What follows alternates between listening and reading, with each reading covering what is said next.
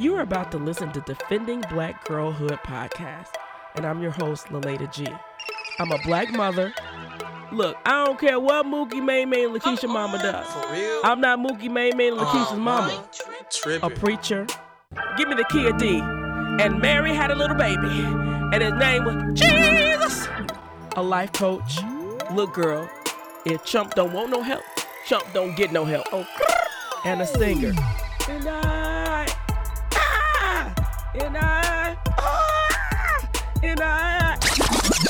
No, I ain't a singer. Most of all, I'm an advocate for black girls everywhere they are. And I'm telling you right now, I am unapologetic as hell about my fierce advocacy for black girls to be safe in their homes, schools, and communities. Join us for courageous conversations about topics that most impact our girls, and be inspired to do your part in defending black girls in your part of the world.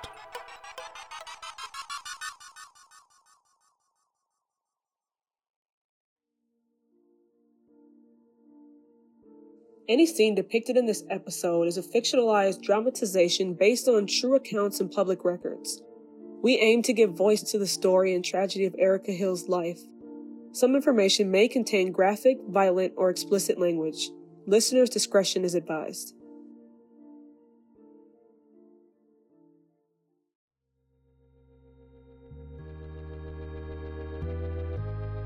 I remember Erica as being very kind and smart.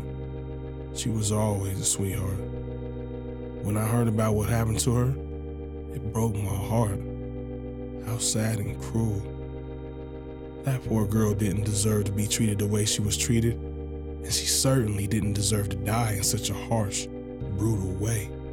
I don't know much about the Hill family, other than seeing them at church, but it was definitely evident to everyone that encountered Marie and those children that something wasn't right with how Marie treated those children. Especially Erica. Instead of church people turning their heads and ignoring the harm and trauma those kids went through, they could have stepped up and said something to Marie about the way she was treating them. It's just sad to think about. One thing I certainly know about Marie Hill is that she would never allow anyone to get close to her or those children because she didn't want to be exposed. She had always been evil in my book. This week, we have kind of a two-parter in one episode. We're continuing our conversation talking about Marie Hill and her interaction in church and with church people, and then kind of talking about the church on a further level. The first part of the conversation is a conversation I had with someone who was a friend of Marie's, went to church with Marie as well. And so we have a short kind of excerpt from a longer conversation that she and I had that you'll listen into. And then part two is a conversation I had with 3 pastors here in Madison, Wisconsin. And I want to have a conversation about the Black church in general and its engagement and interaction with Black girls. And so I think this is important because this conversation is not about one church. It's not about the church that Marie Hill went to, but it's about the Black church as a whole and giving us challenges and how we need to be, in this new millennium, to really reach out to the young folks, to really defend Black girlhood. Church on one hand for us as Black people has been a place that has given us solace and has given us a sense of family and community and kind of all the supports in between historically. But church, on some hands, people have used the church to hide in it and to hide behind a Christianity that ain't Christian, and has caused for some of us, including myself, for the church to not be protective and not defending my Black girlhood. And so I talked with my brother, the Reverend Dr. Alexander G. I talked to Pastor Marcus Allen, who is the pastor of Mount Zion Baptist Church, one of the oldest Black churches in Madison, and I think probably the oldest Black Baptist church in Madison. And then I talked to the Honorable Pastor Everett Mitchell, who is the pastor of Christ the Solid Rock Church. And of course, my brother Alexander is the pastor of Fountain of Life Church, and he is the longest serving pastor in Madison. So this is a great conversation with three pastors that I really respect. I respect their ministry. I respect them as Black men, and also all three are fathers of Black daughters. So tune into this conversation. Would love to hear, your feedback, your thoughts on the conversation and ways that you think we can help the Black church be safe for girls like Erica Hill and other Black girls who need their girlhoods defended. The story is really on Erica. A friend of mine had mentioned this case, and she said, that might be a really good story for you to do, talking about the fact that the daughter said, I want to stop generational curses. I want to stop this pattern of abuse in my family. And that being why she came out and told about Erica being killed. And that to me was just really moving, because I thought, man, that took a lot of courage, because many of us, as we're living in our family situations, we don't challenge what is. We stick with family secrets, and too often they call generational curses, but really it's not a curse, it's a decision, it's a choice that people are making to live in that same way that their mother lived and their grandmother lived. And once I started learning more about the story, because I did reach out to both of the sisters, to people who knew them, but neither one of them wanted to talk about it. So I just started researching more. The more I learned about the case, the more I was just taken aback by how many people were around Erica, how many people had suspicions about her being abused, social workers involved, all these things. And I thought, oh my God, a lot of people missed the opportunity to save this girl. And I noticed that so many people talk so much about how wonderful Marie was, that the fact that this child was brutally killed by somebody was missed. Yeah. It was missed. It definitely was, because that's the mentality that she had people to believe. And that's why it was so shocking, because this is to this baby, and you had us thinking that you was just, that's what I was going through my mind when I found out. I was like, you mean tell me you had this, you killed this baby, and you had us believing that you was holier than thou, going around talking to people, ministering to people, wow. Mm-hmm. And for some people that don't know God, they would have been like, wow. They would have been putting their mouth against God. Right. I said that when I first found out. I was like, wow. It was kind of like out of anger, because it wasn't that she was my idol and I looked up to her. She was just a person that knew how to play the role. And all along, she didn't even like her own little cousin. And she couldn't even keep the promise of her mother when her mother cared for that baby. And like you said, so many people was under that impression. It was an impression. It definitely was an impression, because it ended up being something different and disappointed a lot of people. You feel me? I do, but it seemed like from things that I've read, like people didn't want to change their mind about Marie. They wanted to still believe she was this wonderful, holy, giving person. And so they just erased what happened to Erica.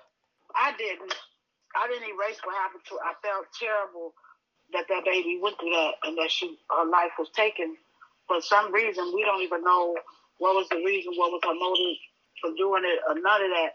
But that's what I seen in Marie. And what I seen in Erica, she was quiet and shy. Didn't say much or nothing. You could talk to her till you blue in the face, and she'll just smile and won't say nothing. And I don't know how that been accounted for, but the whole thing was that people was going by how she was or played. She was playing it off and knowing that she had it on her eye to do something like that. You know what I mean? Mm-hmm. But to talk about it over again, it just made me shake my head. If I would have known that woman was the way she was and she needed the help she needed, because my kids were definitely saying she was crazy. No, bro. Don't talk about people. Mm-hmm. That's what you got out of it too? People was actually doing that? A lot of people? Yeah, that's what I found, is that a lot of people would say, well, Marie was this great person. There's got to be more to the story. I can't believe this is true. Something else has to be going on. But it wasn't like a he say, she say situation where you don't know who to believe, whose side to take. Erica was dead. How many ways can you flip that story? That this girl was brutally killed and her body was horribly disposed of, treated like trash. Like, how many different ways do you twist that and you still come out with, this is a wonderful woman of God? It's confusing to me. But did it make sense how I broke it down to you? It does make sense, because you're basically saying that she really kept people from knowing her. This is the act she pulled when she was around people. And that's all that's what got me. I was like, she was just acting. She was just acting. She was really just acting, and she's not holy. And what I said to you earlier is, thank God that my kids noticed that and they didn't stay around her. Because who knows? But she paying her cost for it. And we have to forgive her just like God do. It just, when you be in shock to know that this stuff can happen. And somebody was like, she wasn't running around that church for nothing. And I was like, what? What does that mean? She was running for the demons instead of running with the spirit. Oh, you said, she wasn't running through that church for nothing. My God. I was like, oh, heck no. Wow. But she paying for it. And when he make you accountable for something in life, he already knew where it was going to go. He already knew how it was going to end, the whole nine. And he knew exactly what was going to happen to her. And you know that saying, he will get your attention when he's ready. He will get your attention. So however you receive it on the part of what you did in your life is just how you're going to get it. But we have to learn to forgive. Forgiveness is one of the biggest part of our life that we have to really, really, really pay attention to. A lot of people don't like to do it. A lot of people don't think they have to, but they do. It said it in Matthew chapter 6, verse 15. It says that. So I don't know how anybody could overlook that. I just had a talk with one of my friends, and she was going through some stuff, and she relied on her friend, because when she told me that the woman said to put on her whole armor and tighten it up, make sure you tighten it up, because you're going to have to move some people out of your life. They're going to come at you. Da-da-da-da. And she went by that. I said, but did she tell you to forgive? She said, I don't have to forgive because I ain't do nothing wrong. I said, but the book of Matthew said you do. That's what God, that's the commandment that he said. And she was like, I don't have to forgive. I repent on. And that just let me know that I need to back up and not even speak on nothing with her about God. She already know. She wasn't ready. She wasn't ready. So let me ask you this. One of the things that I read about in 2004, the school had some suspicion about Erica being abused for a number of years when she was in middle school. And in 2004, one of Erica's teachers approached her because she always wore turtlenecks and long sleeves and long pants, no matter what the weather was. And that was suspicious to them. And then just her demeanor being so quiet. So one day she had this shirt on, and there was this, like they said, it was a safety pin that she closed up. She looked like she about to choke to keep this collar on, covering her neck. And the teacher asked her, Erica, can I see your neck? And finally, after kind of cajoling her, she showed her neck, and she saw a scratch on her neck. And then she said, can you open the shirt a little bit more? And she saw more scars on her neck and on her chest. And they called Human Services that day. Erica goes home and she never went back to school. So in fall of 2004, she was pulled from school. The family eventually, not long after it was reported that Erica was being abused at the school, that the family just moved out of the city and they just ended up closing the case. When they ended up coming back, all the other kids went back to school except Erica. And during the court hearing and some of the court papers, one of the reasons why Marie said that Erica didn't go back to school because everybody else was back in school, Erica was listed as being homeschooled because Erica refused to go back to school. She was being a behavior problem. And this is why Erica didn't go back to school. What do you think about that? Does that sound true to the Erica you knew, that she would be like, I'm not going back to school? Nope. And don't now. Not at all. And like I said, it was so weird because they all sat by each other at church. And everybody would wave at them there, wave their hand up a little bit. She let you speak. But you could really tell because she had them so scared, I guess. Now that this happened, wow. But no, I don't believe Erica would have denied that because Erica always was trying to reach out to the people and tell them. And so I think Marie was the one that had her shut down into homeschool. And who knows if she was actually giving her homeschool, because if she was giving her homeschool, wouldn't you think the teacher would have, how was she doing the homeschool, over online? Nobody really knows. Exactly. Nobody really knows. And she was out of school up until 2007 in February when she was killed. So she basically was pulled from school after reporting that she was being abused. And nobody really tried to find out, was she okay, and nothing. Even after the teacher called the social worker wasn't able to reach out to her because she ran with the child.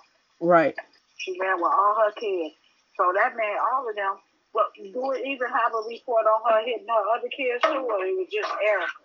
I'm not really sure about that. I have been told by other people that there have been some reports when the kids were younger that they were being abused, even from back when Tiara was a toddler, that she reported that she was being abused.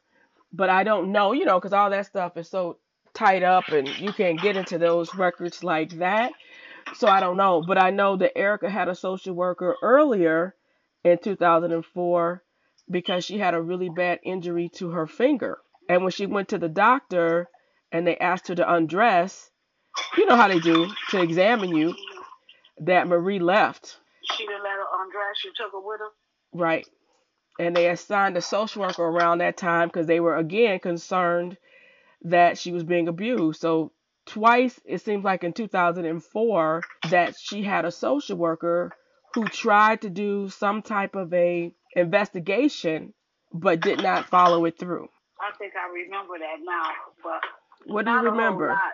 I think I remember when she was being accused of abusing one of them kids. And like I said, she only would have Erica when, if she was a problem child, it was because it was the Chicago where they was from. And I think Marie was getting her sometime when her mother wasn't able to care for the girl. But she wasn't up here like that. It was every now and then I seen that extra child. And I always thought that was Marie's daughter. Okay. And I didn't find out that she really wasn't her daughter until she died. Wow. Until we found out that she murdered this baby. And my daughter will tell you herself, that little girl, none of them kids said nothing to nobody in that church. And so does Marie sound like the type of mother that would have been like, if she said, I'm not going to school, she would have been like, fine, I'm going to homeschool you? No, Erica wouldn't talk back like that. And Marie probably just didn't let her go back because the people was getting suspicious. That's basically how it sounds, because Erica ain't going to talk back to that woman if she hitting her like that. You know what I'm saying? Mm-hmm. Ain't no child going to respond to their mama when they beat them like that. Right. No child. So I'm under the assumption that Marie made a decision not to send her to school, but the other kids would. So maybe Erica was just hard to, wouldn't listen to her, wouldn't do what she said. and the other kids was. You know what I'm saying? And Erica probably was like, you're not my mama and all this and other, you know. And perhaps Marie felt like that was an insult because I've been taking care of you and all this and other. You know what I'm saying? Well, I think, well, I don't know. I guess I feel like it was more so, was Erica being punished because she told, and then she couldn't go to school because school people said she loved school. Some girls that I knew who knew her from school that I talked to said she loved school. She loved being in school. She was looking forward to going to high school. So that maybe this was, you go up there talking to these white people about what's going on in my house, you're not going to school anymore. Basically. Yeah, and then one of the daughters had said that, who reported the abuse, said that there were times when if they had been physically abused really bad and had scars or black eyes or stuff like that, that was noticeable, that people could see, that they wouldn't go to school for a while. So they wouldn't go to school with a bruise. Oh, wow.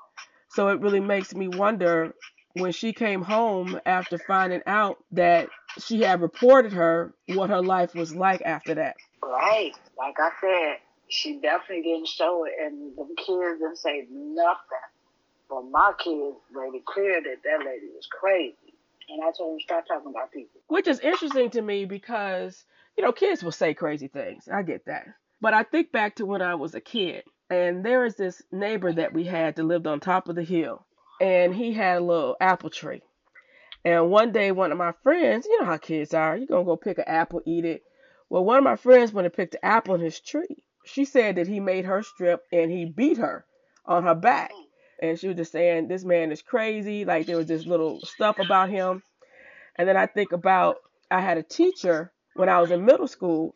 People used to always say this teacher was freaky. He was just make the kids feel weird. And I had at least 2 teachers like that in my middle school. Fast forward to years later, each one of those 3 different teachers, because the guy who had the apple tree was a teacher too. Years later, each one of those 3 teachers was arrested and prosecuted for sexual inappropriate behavior and sexually molesting kids. And I thought back to when we were kids, kids said it. So I just wonder sometimes, do we brush kids off in their feelings and what they're discerning too quickly and not listen enough to what kids are saying about people? Right. And I think that's the thing. And how is it that they was able to keep it so deep inside? I couldn't do it. I would have been told somebody because I don't want it to keep happening. You know what I'm saying? Yeah. But when did it get to the point of that whole situation?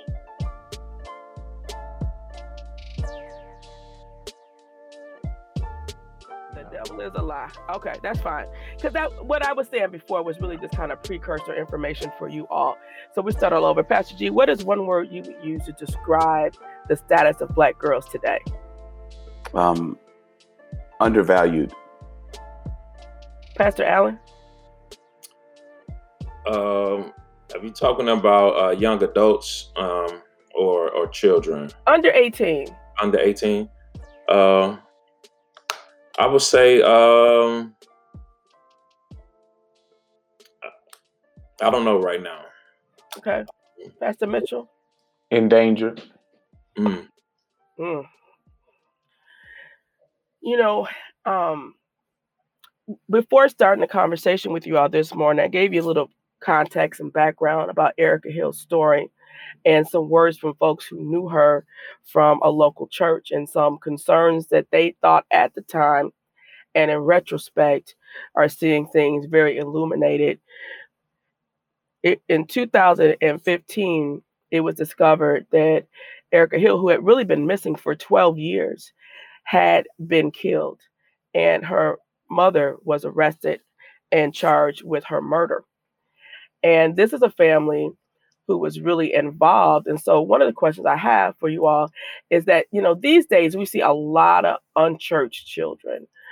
But Erica was a girl, she and her family went to church basically every Sunday. And not only was there allegations that Erica was abused, but all of the other children and from very young ages. How do you think the church folks missed what was going on at home? And it could be very specific to Erica or just in general. How are we as church folks missing some things that are going on at home with Black girls? Well, I think one of the largest and most complicated issue is the ways in which Black churches and Black communities still view corporal punishment. Hmm. Because corporal punishment is still seen as a legitimate conversation, a legitimate way to respond to Black discipline, then if just because people will raise alarms about children being disciplined doesn't necessarily will lead community leaders, especially in churches, to then think that they need to intervene, because for the most part most congregations still support the idea of spare the rod, spoil the child. And um, and because there's really no, if there isn't like a kind of pulpit demand to push the issue of a different model of corporal punishment being applied to children, then I could see how a number of church folks would just kind of turn their head and be like, well, what happens in your house is your house, what happens in my house is my business, and Hmm. I can do to my children what God gives me the right to do.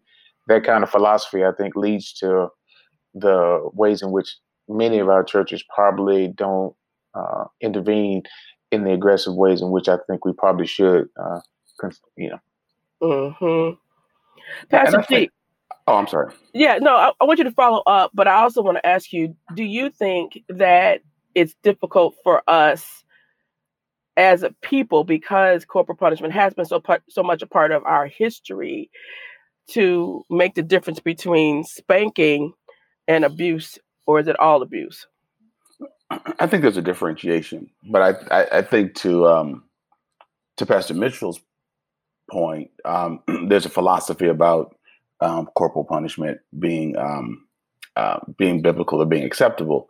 But I think many of us, at least my age, I'm mid-50s and older, remember being spanked and didn't see it as being beaten because that wasn't the intent and it really wasn't the result. I mean, I can certainly think of a couple of times where mom went overboard, but for the most part, it wasn't just because I was loud in the house. I broke a window and I wasn't supposed to throw. There's some things I did to put my life in danger. So I think many people will look back and say, well, yeah, my mom whooped that butt too, but I'm a pastor, I'm an author, I'm a judge. I think we just look at it. It worked for us, and so we look at things through a similar lens. And I Mhm. think that if the lens is not that someone was trying to hurt us or destroy us, we assume that would be someone else's goal. Pastor Allen? Yeah, and I would say sometimes we just don't know what to look for. Honestly, and as these two pastors also have stated, that is we I got beat in church in front of everybody, and nobody called the police. And you know what I'm saying? Right. I done got whoopings, and I watched my cousin get a whooping in during a Sunday morning service because he said something slick to his mama. My mama slapped me in church, and the lady behind me just laughed. And I'm still mad at that lady, even though she passed away. My God. But but I think that's, and what G was saying, and we didn't see it as abuse. Mhm. Saw it as correcting inappropriate action. Uh, but no, we don't do the same to our children though. Mhm. We don't put hands on our children like that, and I think generationally times have changed, and the issue, like I said, is just people just really don't know what to look for. Mhm. The interactions in church, I think, are not long enough to really define what's really going on, unless you have those leaders who are intentional of watching and looking and talking to them, and getting some understanding of what's going on, and also the vulnerability of the person who having the issue, if they're willing to express what's going on and how they're feeling. So I think um, that what prevents the church from doing more is Mhm. not having that intentionality of really trying to figure out what's going on. And I think what Pastor Allen said was so key is like there has been a generational shift because I've never put my hands on my kids, because of how I was so physically abused. Like they would just beat you because they were angry, beat you because you were vocal, beat you because you weren't silent. Mm-hmm. And I realized that as I learned different ways of disciplining, that there are different models that we could have been appropriating that they didn't have access to, but we do. And quite honestly, when I got a puppy, I realized that I was training my puppy without beating my puppy.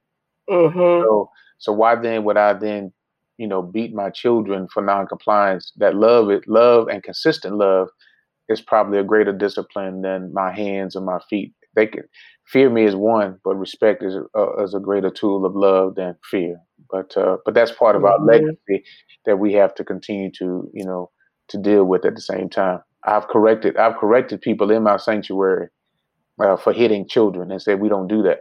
Mm-hmm. Especially not during my sermon. We Mhm. don't do that because I Right. don't want that child to associate the violence that just happened to them with the word of God being preached to them.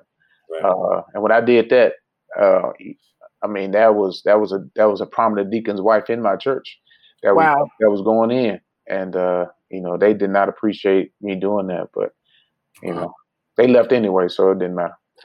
My God. Lolita, can I add? I was talking to some gentlemen. My nonprofit works a lot with men who are formerly incarcerated. And one day we were really trying to get at the root cause of some of the fear and some of the issues that, or some of the pain they were dealing with. And I remember this one particular discussion, the brothers really went on the fact that they thought that their mothers and their grandmothers didn't love them Ooh. because they would beat them Mm-hmm. mercilessly. Just to find out as an adult that mother or grandmother was so afraid that the streets were going to get them that they did what they thought a father or grandfather wouldn't do. I mean, what would do had to have been present.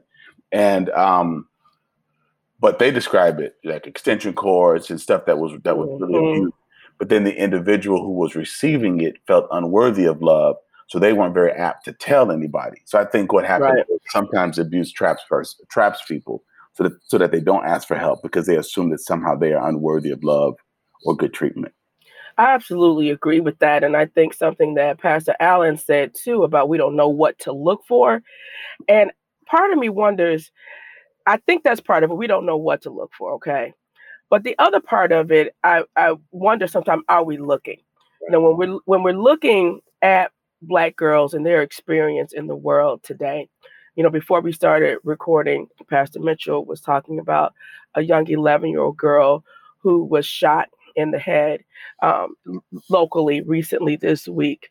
And, I look at the statistics that are growing with Black girls who are committing suicide, the numbers of Black girls who become pregnant as teens, sex trafficking of Black girls, missing Black girls are being pushed out of school.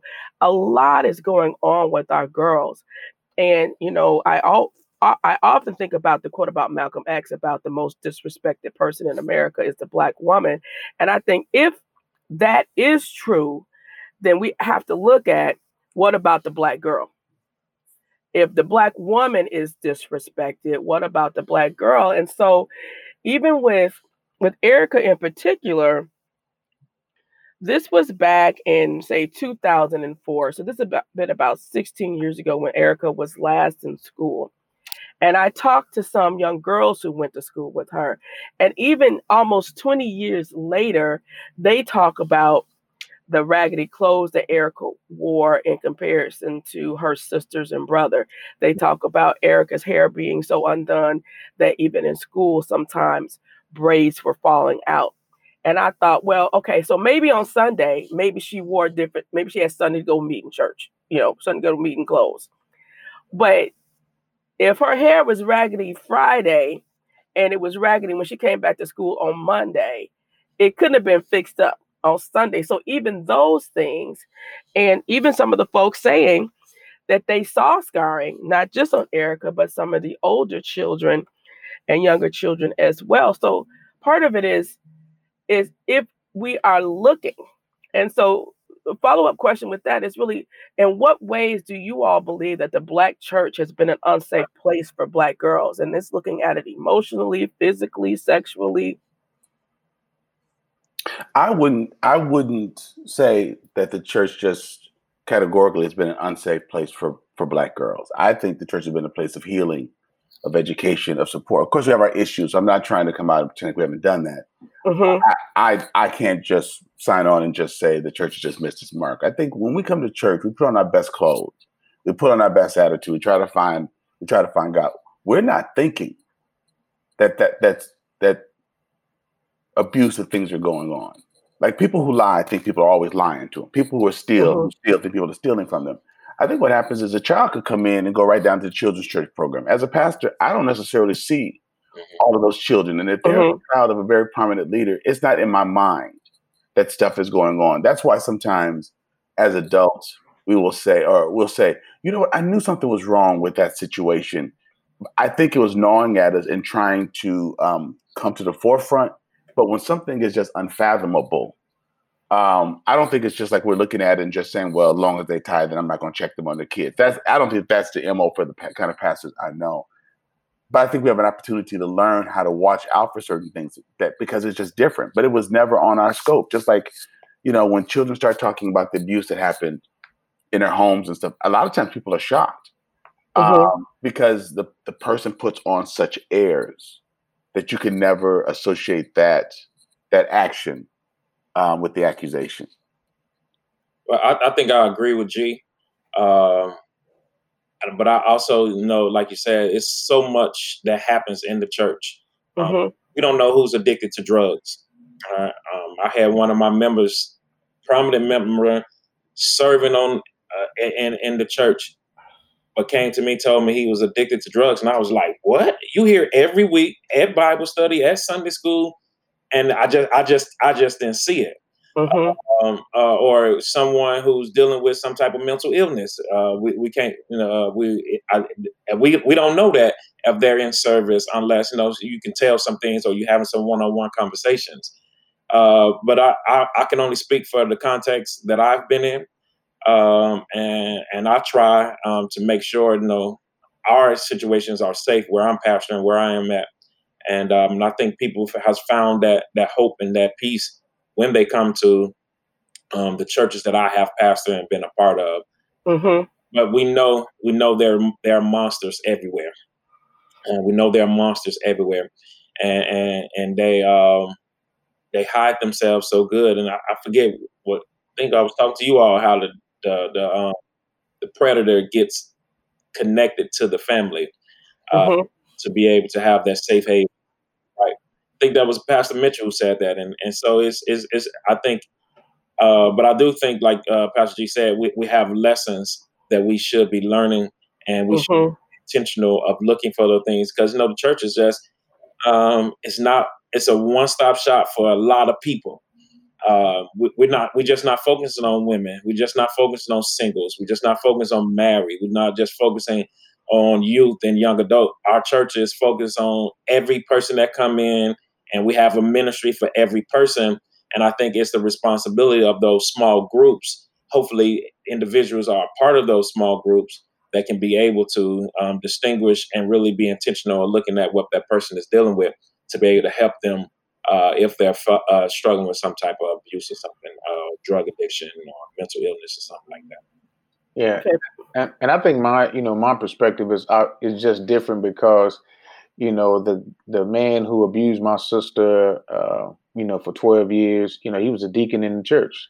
And it was not like the pastor didn't know or didn't have information, or even the members didn't know that since we were very vocal about this stuff had happened, but, they made a different scenario and changed it to say, y'all are breaking up the family, or you being, my sister was being fast and being fast at, 9. What did that mean? So obviously I come to this very different. So I believe that the church is not always safe because we don't use language that will create safety, right? We don't use language in our the way that we think about things, like the fact that we still having conversations now in the 21st century about whipping children, and I mean it's just not creating safety. And the reason why people gravitate to certain churches over other certain churches is because they know that certain leaders are not going to talk about what is accepted and what is not. And I make it my business to create an uncomfortable environment for people, so that they understand very clearly where I stand on certain issues, so that there's no confusion about that. Because Pastor Allen is right; they choose churches for a reason. They choose us. Mm-hmm. They choose the environment because they know there's not going to be a whole bunch of people focusing. And we so hungry for talented people, we so hungry for competent people, that we damn near will certify anybody to be in leadership nowadays. Mm-hmm. And so I think taking time to create that culture, we have to be very intentional about that, because because we are busy, because we are moving so many different people around, that Mm-hmm. it just requires for us to do that. I still remember that. I think I shared that with you last time. I still remember when these two young girls came to me, and they were saying that I had a good deacon in training. He was a member, foundational member of my church, and he was trying to get them to go prostitute down in Tennessee. My God. And I'm like, what the, and he was he was crafting invitations while we were doing the Lord's Supper. So he's back there, sending texts while we're trying to do the Lord's Supper, trying to get my girls to go trick down in Tennessee. My God. And the congregation didn't stand with me. They did not stand with me when I decided to put him out and followed up on prosecuting him. They were like, Pastor, you shouldn't believe these girls. They just fast. I'm like, Mm-hmm. I'm telling y'all right now, y'all can vote me out, but I'm never going to stand on the side of a pedophile over against a victim, especially not Right. Black girls. That just ain't going to happen. And I appreciate, Pastor Mitchell, what you're saying and how you say it and what you've done. Because I think, and I was really, because again, I'm not outside of the church. I'm in the church. I'm part of the church. And so with these questions, I really wanted to push the envelope at the same time, respecting where I live. But I think one of the things that I would love for Black pastors in particular, in thinking about defending Black girlhood, is to really answer the question. And the question really was, in which ways has the Black church been unsafe for Black girls? And as well as we know, the Black church has been everything for our community over the years, and historically, to really have pastors to wrestle with the question, in which ways has the Black church been unsafe? Because there are ways in which the church has been unsafe. I get a lot of conversations with Black women who have had, unfortunately, Pastor Mitchell, situations like you described, where someone in the church, including myself, where someone in the church has been the abuser and the girls have not been believed. And so I think, whereas we know that every eye can't be on everybody, there's got to be some level of intentionality around educating ourselves as the church of what are some of the key social issues that are going on within our Black families, and being very proactive in addressing those issues. At some point, we have to, with the numbers that are going on with Black girls, there's some numbers that say 50 to 65% of Black girls are being sexually abused. And we know of that number, 90% of those are being abused by someone they know and love. So at some point, as the church, we have to assume that every time we see a Black girl, she has 50-50 chance of already been abused, or she's going to be abused. She has a high percentage of maybe committing suicide, usually as a result of that abuse. So at some point, how do we get in the offensive? Is that the right word? I'm trying to speak sports and I shouldn't. We have to be proactive. Intentional. I like intentional. Intentional. See, I need to leave sports alone. I don't know nothing about that. At some point, we have to be expressly intentional about being a safe place for Black girls, or we just won't be by default. And I agree. I'm sorry, I misunderstood the question. I heard the question as being, how has the Black church not been a safe place, rather than in other places? And I think, like growing up, and I've been in church my whole life, I haven't had situations like what Pastor Mitchell was saying, where the congregation is standing against the pastor when young ladies have said this. So I'm scratching my head thinking, people still do that. So I think the silence and not advocating for young girls when they tell. And I think the other piece is, and this gets into some of our spiritual lingo. I think a lot of us struggle with moving on our discernment. That's just sort of a strange biblical word that we kind of hear, but I think that there are things that are trying to come to our attention, and we don't know how to process them, or they're so gory we push them to the side. But as like, I remember just being a child thinking there was a certain teacher that everybody liked. I never had him, but everybody liked him. Particularly all the cool kids liked him. The jocks, the football stars, the basketball stars. And he was a middle school teacher and a high school teacher, where it came out in the media that he had been abusing boys in school, using his adopted son to invite the kids over for sleepovers, and then abusing just lots and lots and lots of young kids, young boys from our community. I always felt there was something different about him, but as a 10, 11-year-old, I didn't have a language. I didn't have a category to put that in. But then when it came out as an adult, I thought that's what it was. So I think the church have to help people to be vigilant and to say, if you sense something's not right, pray about it or talk about it or ask questions. Just give people a license. I think there is a lot of stay out of our business, stay in your own business.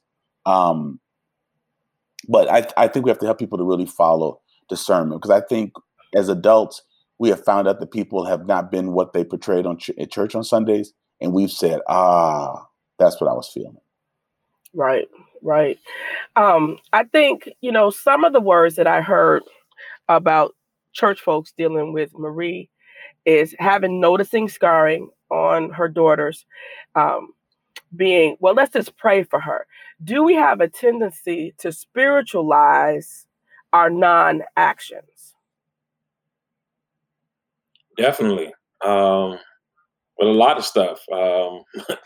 But with this case, I think that was it was poor choices on those who saw what was going on, and I think we use the spiritualized, whereas we say, let's just pray for her to be silent, and I think that's what G talking about, and not voicing it to anyone. And even if the pastor, and I take this serious, we are mandatory reporters. I went to when I was pastoring in Virginia, adopted child. He didn't want to be in the place, but he said they hit him, and I called his social worker. I talked to the parents, and I called the police because he said they hit him, and I'll let the police figure it out what happens from there.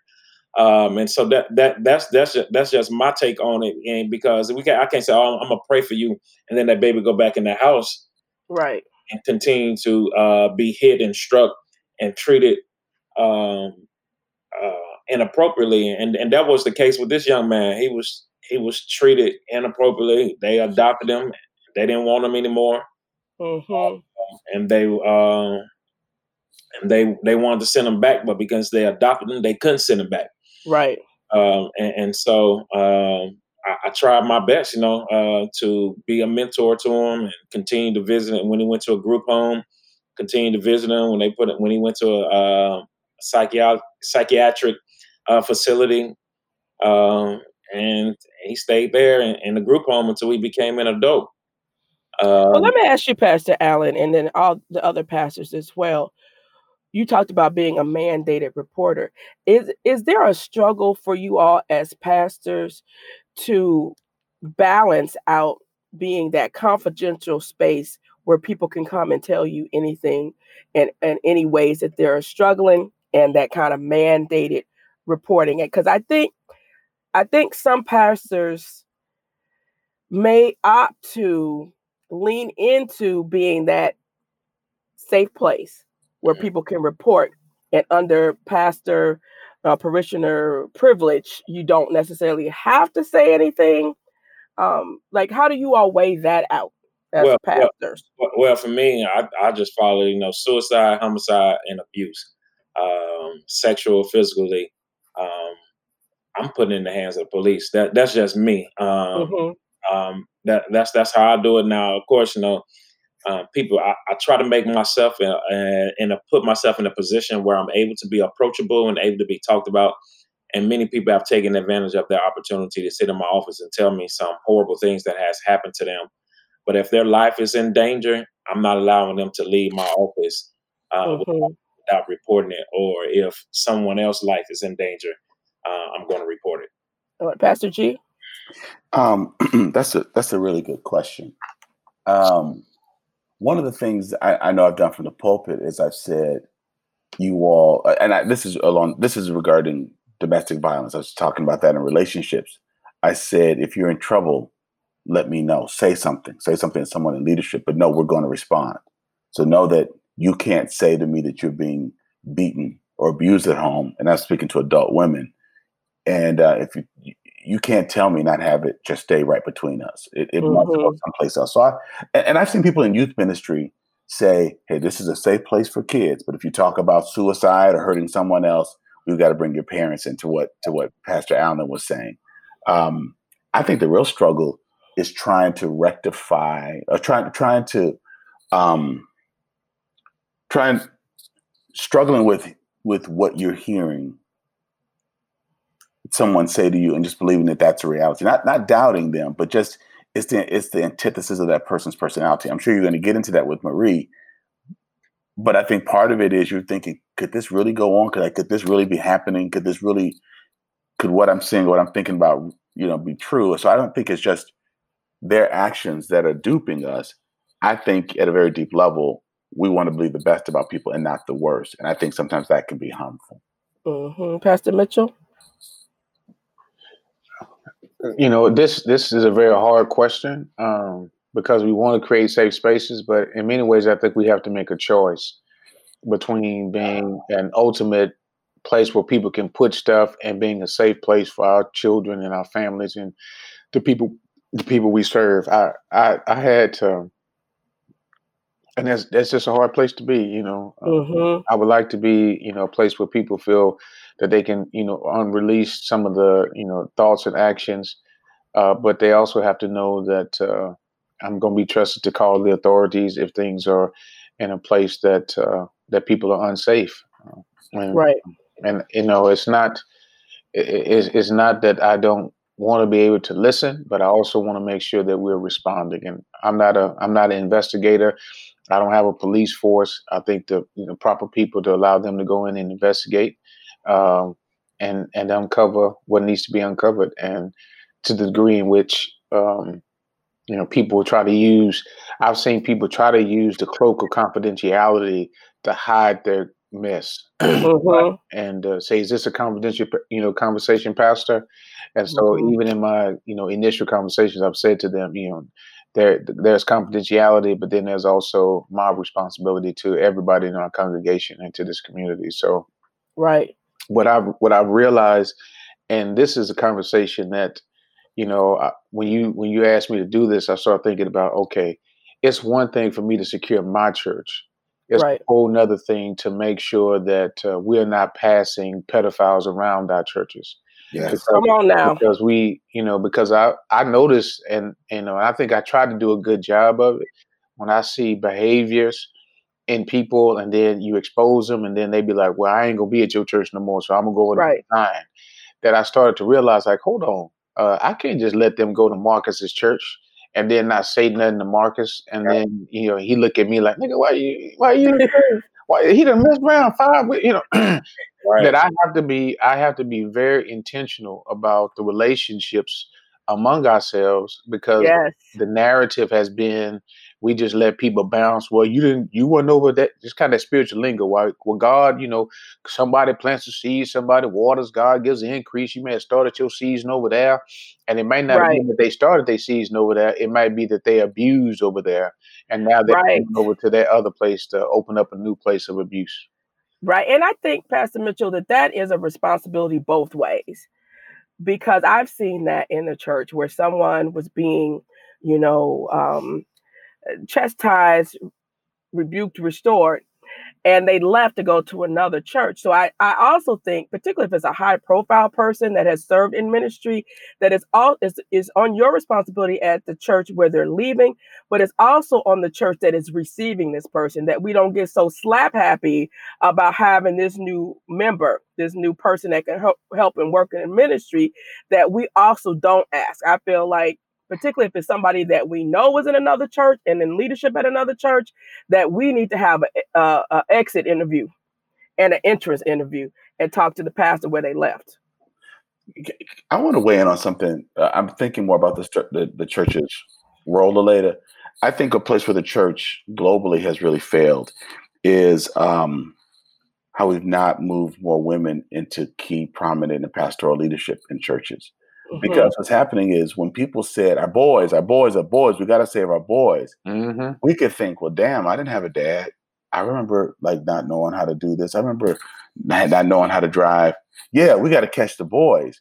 But we as male pastors have not been girls. And so when people start saying the girls, we think of our mothers, our aunts, our grandmothers, our district missionaries. We look at people that have made it. They've overcome. They've had a 6th grade education, and they've, built a home and become middle class. We, even as Black men, think of Black women as strong and as survivors. And I wonder if we had more key women in roles, people who could act on what they know. I say, Pastor, watch out for this. Could that change things? And then the other thing is, I think the issue that you're asking about is broader than the church. I think it's Black culture, and I think it culminates in the church. But I remember, like in this, Leleda is my sister. I'm her older brother. But when Leleda came out and wrote a book about her experiences, grown people stopped me. A fellow, like people, I say grown, like I wasn't grown. People I respect who are older said, because they said, no, I just, in our community, we don't expose our fathers and our uncles when they do stuff like that. Which said to me, ooh, you know something about this. Who said that? I'll tell you off the air. I want names. Yeah. And so, but that was a strong thing. But the others, then someone else challenged you about that you would say fuck damn shit in your book and not be appalled by the person who did it, and continue to have a very meaningful and amicable relationship with that individual and never check them on being an unrepentant, an unapologetic pedophile. Right. People honed in on the words that were used in the book. And so I think that all builds into this conclusion that you're talking about. That's really broad. And I think the third thing is people will look at folks and say, you know what?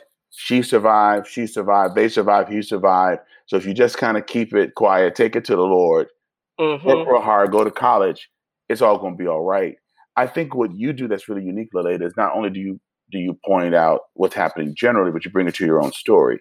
And you talk very clearly about the struggles, about having to get counseling, struggling with suicidal thoughts. Like you lay it all out that makes people think, wait, is that what happens? When that happens and no one talks about it. So I think a piece that what you're bringing is the conversation that, hey, just because I got ordained and got 3 majors and I've traveled the world and preached internationally before I was 25, all this stuff didn't mean that it wasn't hellacious. So I think part of what you're doing is helping to bring the healing, because I don't think people take it that far out to understand what's really going on. And I think what you're in a position to do is to give a clarion call and say, okay, the society, Black community, the broader community, and the church, they've not done enough. So I'm telling you, this is what happens when you don't ask questions. This is what happens when you don't challenge your leaders. And this is what happens when you don't train your leaders. And if you're putting people over kids, women, anybody, and you're not having this talk, Pastor, you are then part of the problem. I feel that your voice is really helpful in doing that, because really for a lot of people, we just assume Black women are the strongest people on the planet. And so we think of young girls as miniature women. And that's part of your issue too, the adulteration of young girls. Yeah, I totally agree with Pastor G. And I just think the bigger, pulling women up and elevating Black women's voices in levels of power and leadership is what is still necessary at a high degree. Yeah, I think that is really key. But at the same time, if the men don't set the tone for these conversations, for these parameters, for these understandings, what's going to happen is just putting women in leadership positions isn't going to change anything. Because if we're in a leadership position but feel like we have to play ball, then we're not going to push the envelopes too. So we really need the positions and leadership so that we can bring our sensibilities and our experiences, but we still need the brothers to help to open up the gateway so that when we were in these positions, we don't feel like we're going to lose them if we start talking about domestic abuse, sexual abuse, these issues. You know what I'm saying? Yeah. And I think when I say leadership, I mean leadership. I think we're talking about what you're talking about. We're not talking about window covering. We're talking about leadership. No, I don't even mean window covering. I mean even putting women in leadership positions. It's just like the converse of this is when that first black person in a company gets that managing position. Sometimes you're so afraid to rock the boat, you're not going to call out when one of the managers uses the N word or has some microaggressions because you're afraid to lose your position. So I'm saying even when women are in leadership in the church, if they also haven't gotten clear power and reach and from the pastors talking about these issues and affirming these issues from the pulpit, it's still going to be difficult for them to be forward in them. I agree. I mean, but that's the responsibility. It's a two-pronged responsibility. It's one that I use my position to make sure that I'm affirming leadership and setting a stage of language and culture. But a part of setting stage language and culture is also recognizing that I'm not an expert on things that I don't know. And so I then need to be able to say that I'm going to step, I think, Joe Biden did something I thought was special yesterday. And when he said, I have Kamala's back, right? And so he's saying that even though I'm president and I will be president, that even though she's my vice, I got her back. I'm standing behind her and I will support her. That's the role that we have to make sure that in our heterosexual normative behavior that we don't stand on patriarchy and be like, well, I'm setting the tone. Well, actually, no, all I'm doing is ensuring that men and to some degree women who are in this culture space begin to understand that my intention is for me to step back and support leadership that is, going to be it may look a little different, may sound a little different, but they have my support in that space, and that takes courage for leadership to do that. But I think, given where we are in our culture, it's beyond time for us to do that. Right, because I just know even some of the stories that I've heard about Black girls talking about being abused within the family, within the church, within their community, that unfortunately oftentimes Black women, and I talk about this, that Black women really are the gatekeepers to Black women healing. Because oftentimes when we haven't healed, we don't make way for someone who is screaming for their healing, and making sure that we're in positions, but also that we're healed and we're given the power to do these things. So one question I have too is, like, for Black pastors, historically, you all have been everything. You've been the pastor, you've been the daddy that wasn't there, you've been the counselor, you've been the financer of people getting their house or their car, you've helped people find jobs. The husband. Okay. The pseudo, well, hopefully just the pseudo husband, you know what I'm saying? But some pastors have gone all the way and they have earthly duty, you know what I'm saying? Just understand. There's many dimensions to that. Right. So how do we both as parishioners and as you all as pastors balance out, because Pastor Mitchell, you said earlier, like, you recognize where your expertise is not, and you lift people up in that way. How do we balance out in pastors that we train parishioners not to look to pastors for everything, and we also as pastors train each other, train ourselves not to try to be everything, so that when somebody talks about their husband slapped them across the face or a child is talking about abuse, you all don't try to fix that thing, but you kind of get them in the right places. Right. I think we have to be intentional with that. Like you said, in the Black church, the pastor is looked at for everything. And I'm realizing that now that I'm too accessible to too many people. Amen. Amen. They got your cell phone number. Yeah. I'm too accessible to too many people. And we and being the person that I am and seeing the old model of the pastor, watching that model that the pastor is there for everything. And it's times now where we can, I think, like Mitch was saying, we need to hire to our weakness. What we're not good at, we need to make sure we have somebody else in place to be able to handle that. But you also got to teach your people. They think that you're supposed to be doing everything. And if you're not teaching them that you're not supposed to do everything, they have to look at you to do everything. A young lady came to my office. I was struggling with life. And I knew what she was telling me was beyond me. So I called a professional to come and talk to her. And she stopped coming to church. She was female. She going through female stuff. She going through some mental health things. I called a licensed professional female that I would be better suited to help her. Now I'm going to pray with you. I'm going to continue to stay connected with you. But this person I'm connecting you with now can help you with everything you told me about. But she thought I was just pushing her off and pushing her away, and I didn't want to help her. But I wanted to give her the best care that she was able to get. Because my time, I got 500-600 other people that needs me also. Where I have give you this person that probably only have 10 other people that's dependent on them.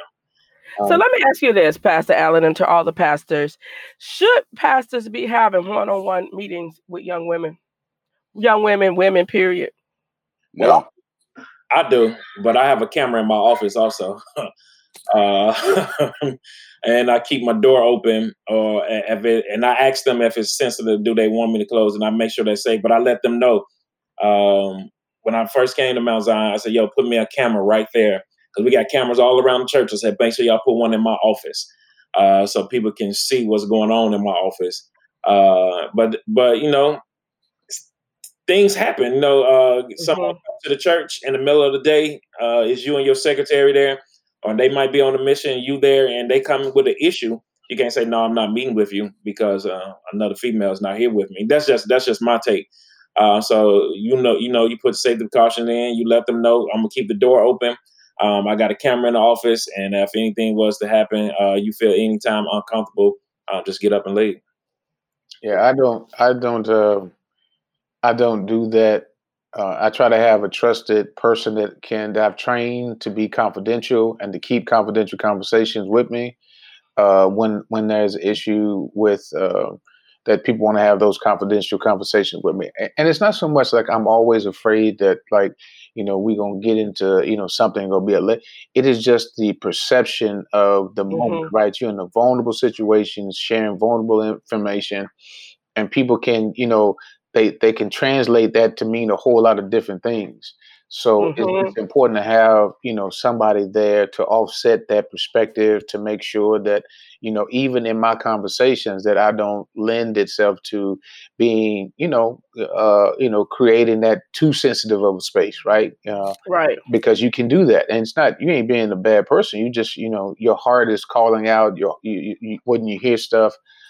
So I've had to do that only because I am professionally nervous about, being, people walking away with the impression that they have something that I didn't mean to give them. Right. And so it just helps to have that. And it just, ultimately it protects me and the congregation so that there's nothing that could ever be alleged. And, as long as I've been pastoring, knock on wood, there hasn't been no issues that have come to the forefront in this community. Because if they would, they'd love to put it out there.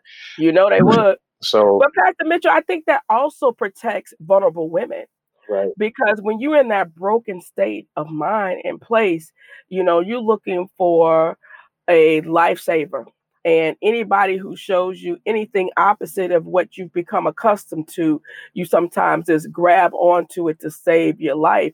And I think it's a buffer. Pastor G, you were going to say something. No, no, I think I'll win. I line up with Pastor Mitchell. It's not that anything happens, but it's if someone alleges something, that's what puts you in a very vulnerable position. It puts you in the defense. But the other thing is, I have to ask myself, what's wrong with the sister who can't talk to another sister? Because if it's an issue I want to talk to the pastor, well, then I've got women who are pastors. Well, you're up front. I want to talk to you. That is just because I can preach doesn't mean that I can help you with those kinds of issues. So for me, it's a safety issue. It's a monitoring issue. There's also an issue of leadership development. If you're promoting folks from up front, saying, "Hey, here are some of the sisters on my staff. They are ordained. They are trained. They are case managers, social workers, lots of lived experience. They're trained in the word. You can talk with them."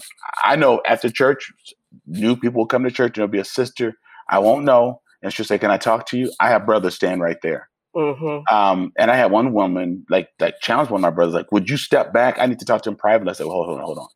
You don't know me. You don't know him. You don't come in my church telling me how to conduct my business. I have trained him and asked him to be here. So she turned and left. That was a great blessing, because if you that bent on giving me a word, and you're going to totally ignore the systems I have, then you don't have a word. You need to go someplace and listen to one. And so my thing is just protecting me and them, developing leaders so that it doesn't all fall on you.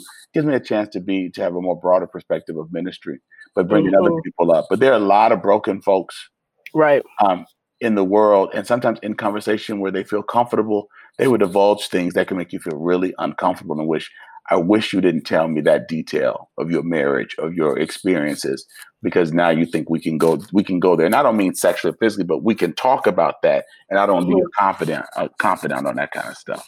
Right. Because, one thing that I don't talk about much when I talk about my story, I often talk about the fact that my stepfather sexually abused me. I don't talk about the fact that 2 deacons in my church abused me. And that came from, it came from my mother, who gave them access to me, and I can remember one of the deacons, being allowed to go with him one-on-one in his car, taking me places. And, the other deacon, just being around, being trusted, and given that access. And I think, just balancing out who you think a person is one thing. But when you have certain protocols and certain policies in place, then who a person is or isn't doesn't even matter, because the best you can do with the policies and protocols creates that safe environment where it's near about impossible for those lines to be crossed. Yeah. I just think what you said is a key indicator. Is we believe in God making everybody special, right? In God's kingdom, everybody is special and unique. But also that also means that everybody, we say all the time in our church, all have sinned and come short of the glory of God. If that is the case, that means everybody is capable of doing the most inhumane thing we could ever think about. Not to say people will. Right. But you have to leave open the possibility that even that pastors can be groomed too. And when I think I shared with you when I told y'all before, the most charismatic man I ever met, I thought, man, we could be sitting down having conversations, was a youth pastor that I met when I was doing groups at Sandridge. And I was going up to Sandridge to these Chapter 980 civilly committed offenders. And this youth pastor had molested thousands of children. Because he could get in. And so grooming us is important too. Yes, please just expand on that a little bit. You said even pastors can be groomed. Could you expand on that a little bit?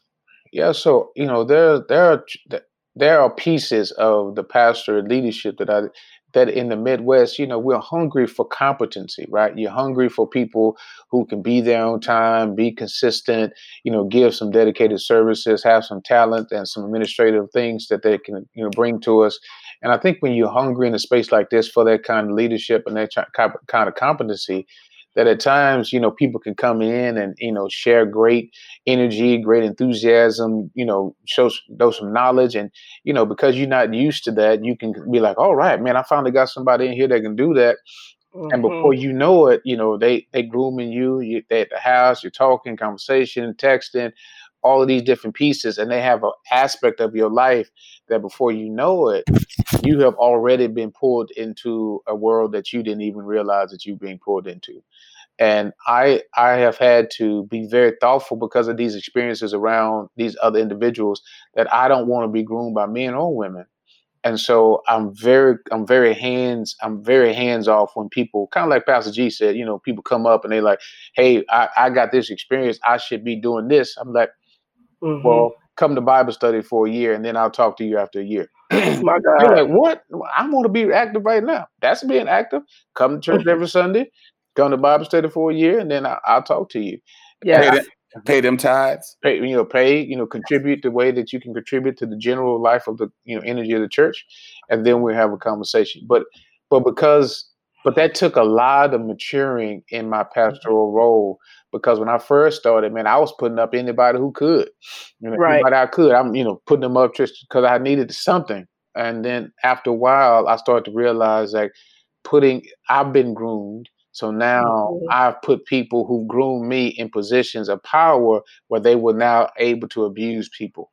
And while we didn't have sexual abuse in our congregation, I had a whole bunch of people who were verbal abusers, who were I call them email abusers. My God. In the mad, crazy emails.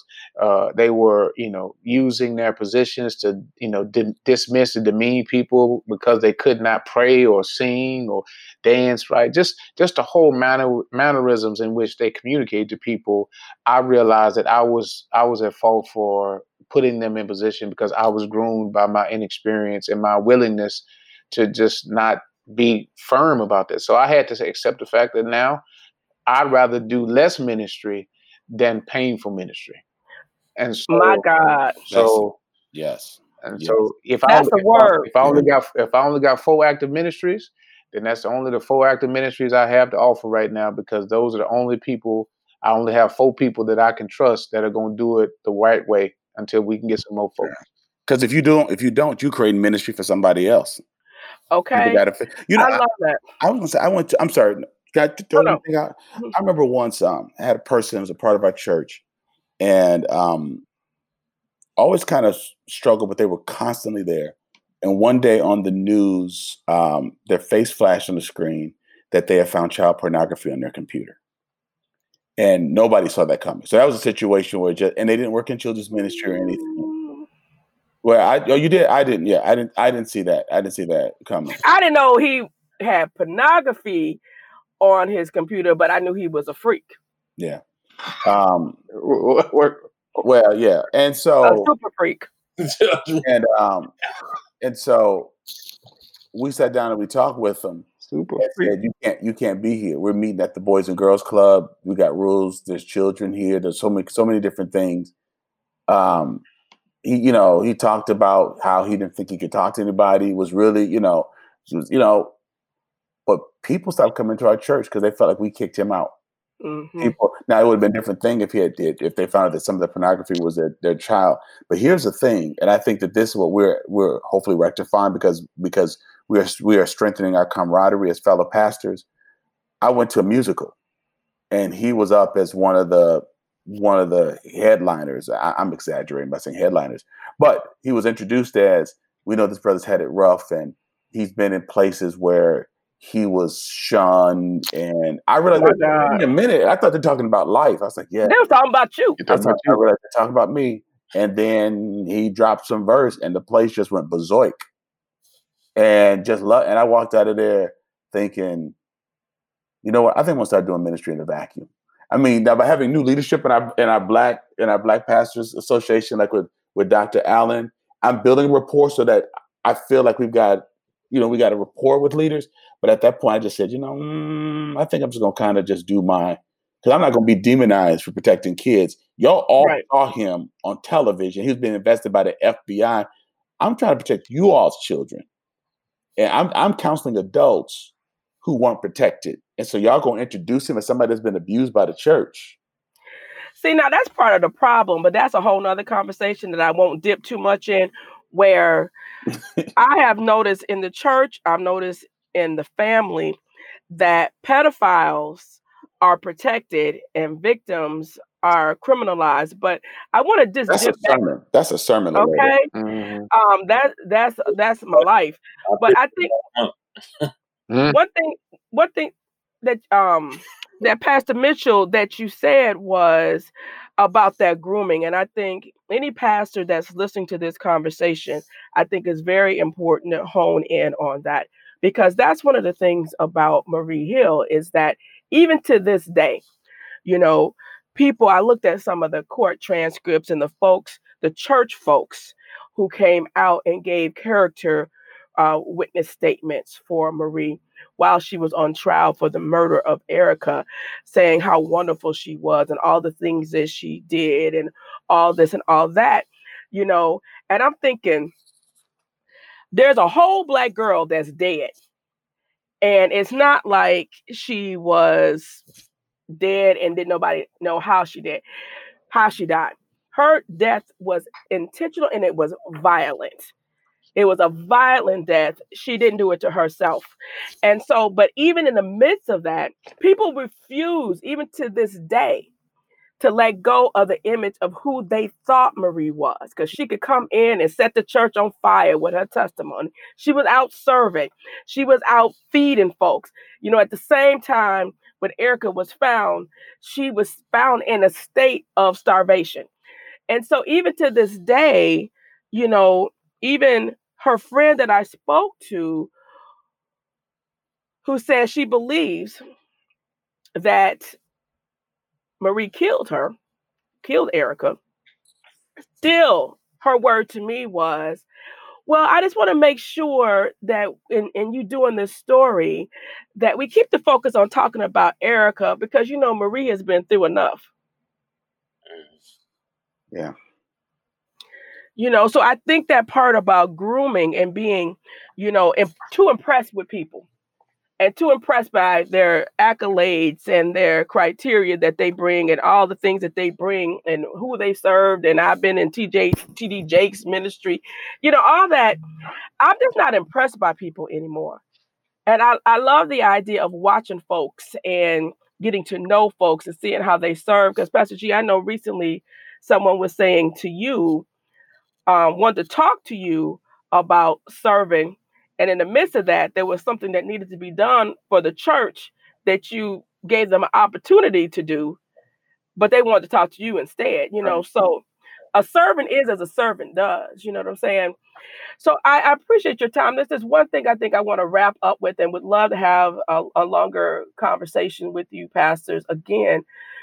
But one of the questions I have, because in telling Erica's story, I'm looking at the bigger piece of the 65,000 reported missing Black girls and women. And we're really looking at that huge issue through the lens of Erica Hill, who was missing for 12 years. Police never called. What is an opportunity for the church in this time and season to minister around this particular issue of missing Black girls and women? I would say that one, we start talking about two things. Pastor Allen has been wonderful in giving permission, and Pastor G has been doing this as well, is, you know, bringing conversations into the forefront that we haven't had before. And I think one conversation we need to be talking about is trafficking. And I don't think our congregations have had a good grasp on what trafficking looks like and that process of trafficking, because our girls disappear because they get put into the trafficking pipeline and then they just gone, right? And then secondly, you know, just like we put billboards of other stuff in our churches, I think we should be putting billboards of missing Black children up on our billboards at our churches, as a reminder to the congregation that as you talk about your Jesus and your religion and getting to heaven, that we have an earthly responsibility to love those who are right in front of us at the same time. Amen. Pastor Allen. Yeah, I agree with the trafficking thing. And last month when we was doing mental health, and I preached from Dana in Genesis 34, and looking at the statistics of how Black women are more likely to be sexually harassed and also saw and raped, and one for every one that's reported, 15 is not reported. It's just, and the numbers are just crazy. But one thing also I brought to the church attention that 40% of trafficking are Black women, and so it's I think it's bringing a conversation, bringing the awareness to our congregation, speaking about it, and it just not letting it be a one-time thing.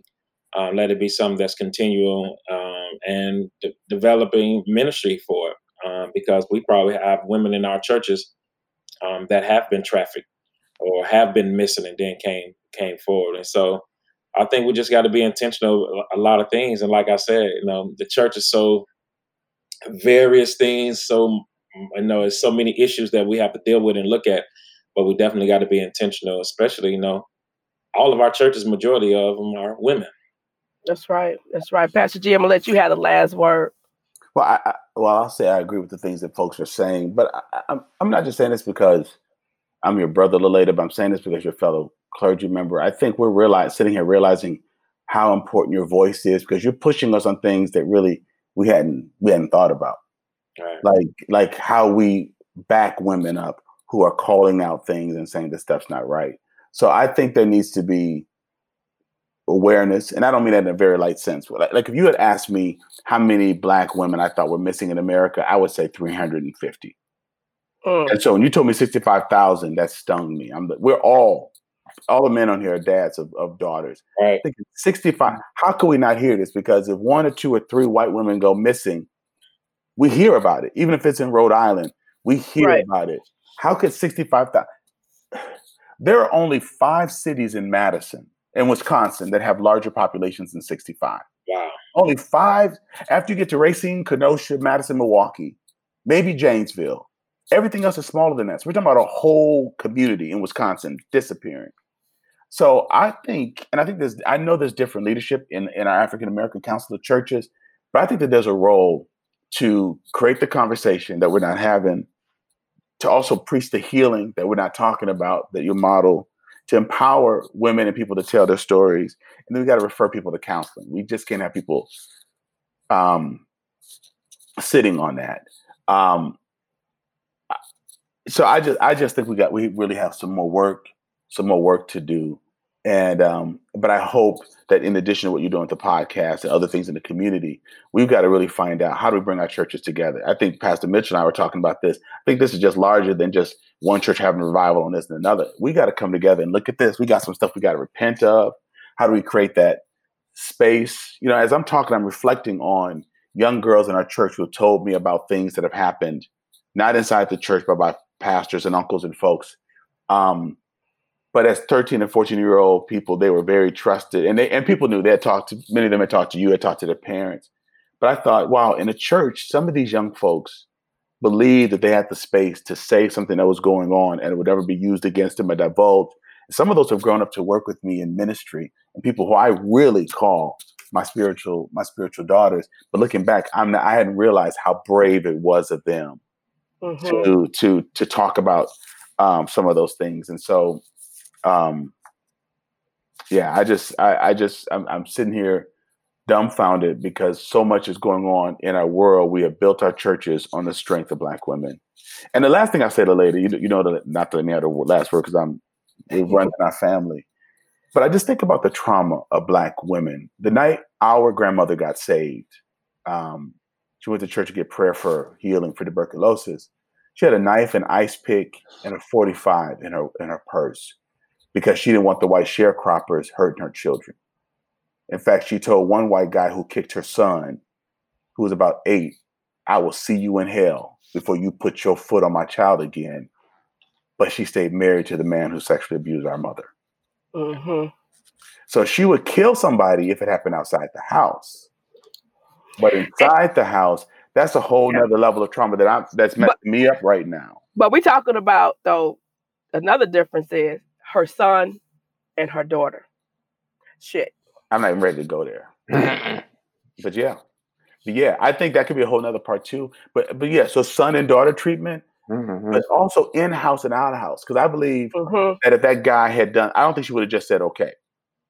But because she carried that knife and ice pick and stuff for someone, but when it was your child and someone who validated you because you've never been married, and there's so much that's going on. And why don't we understand this about Black women? And why are we giving them space to say this? And this is not new. This stuff is still going on, and we challenge them, and we should. But like, where do they, kind of like Tamar said, where do I take my shame? Where do those women take that shame? Where do they go and talk and process it without fear that they're going to be abused? And so I just think another part of this is just the fact that we have a category of outside terror, but then it's a different category when it's inside terror. Right. And unfortunately, the answer to that question for most Black women, the hundreds and thousands of Black women I've spoken to, it isn't church. That's not where they take their shame. Sure. And we have to change that for a lot of people, for a lot of reasons. Yes. Well, pastors, I thank you, Pastor G, Pastor Allen, Pastor Mitchell. I thank you so much for not just this conversation, but for the progressive way and the unapologetic way that you are loving the people of God and bringing forth in many different ways the conversations that need to be had, the conversations that couldn't have been had 10 years, 20 years, 30 years ago. So I appreciate you all and bless your ministries and thank you for being brothers that are, out there doing what you do. I appreciate you so much. And thank you for taking the time with me this morning. Thank you. Thank you, Mom. God bless you. As my grandmother would say, that was a good conversation. And listen, we're not playing. We mean this thing. We mean to defend Black girlhood by taking on the tough conversations that need to be had in order to do so. And we would love for you to get more connected with our work and our mission by visiting laleda.org to explore the dynamic work we're doing to defend Black girls everywhere they are. And while you're there, we invite you to join our mailing list so you will not miss one single fearless conversation.